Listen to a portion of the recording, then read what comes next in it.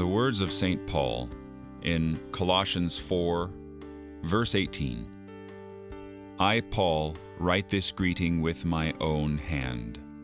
Remember my chains. Grace be with you. Now, of course, you know how these letters were written initially. They would have a scribe come, and Paul would dictate to the scribe. That's why on several occasions you see this phrase, I, Paul, write with my own hand. See how big my script is.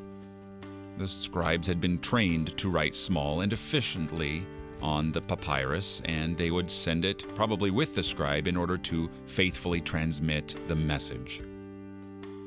But this time, Paul takes up the pen himself, and he writes,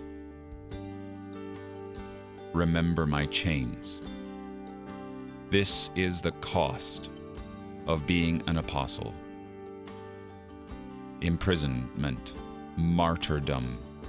This is what it costs being a slave to Jesus.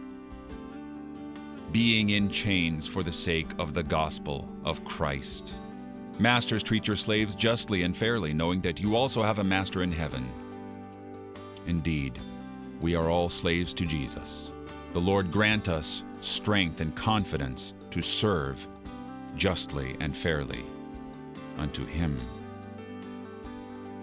You're listening to Oratio, part of your morning drive for the soul here on Worldwide KFUO.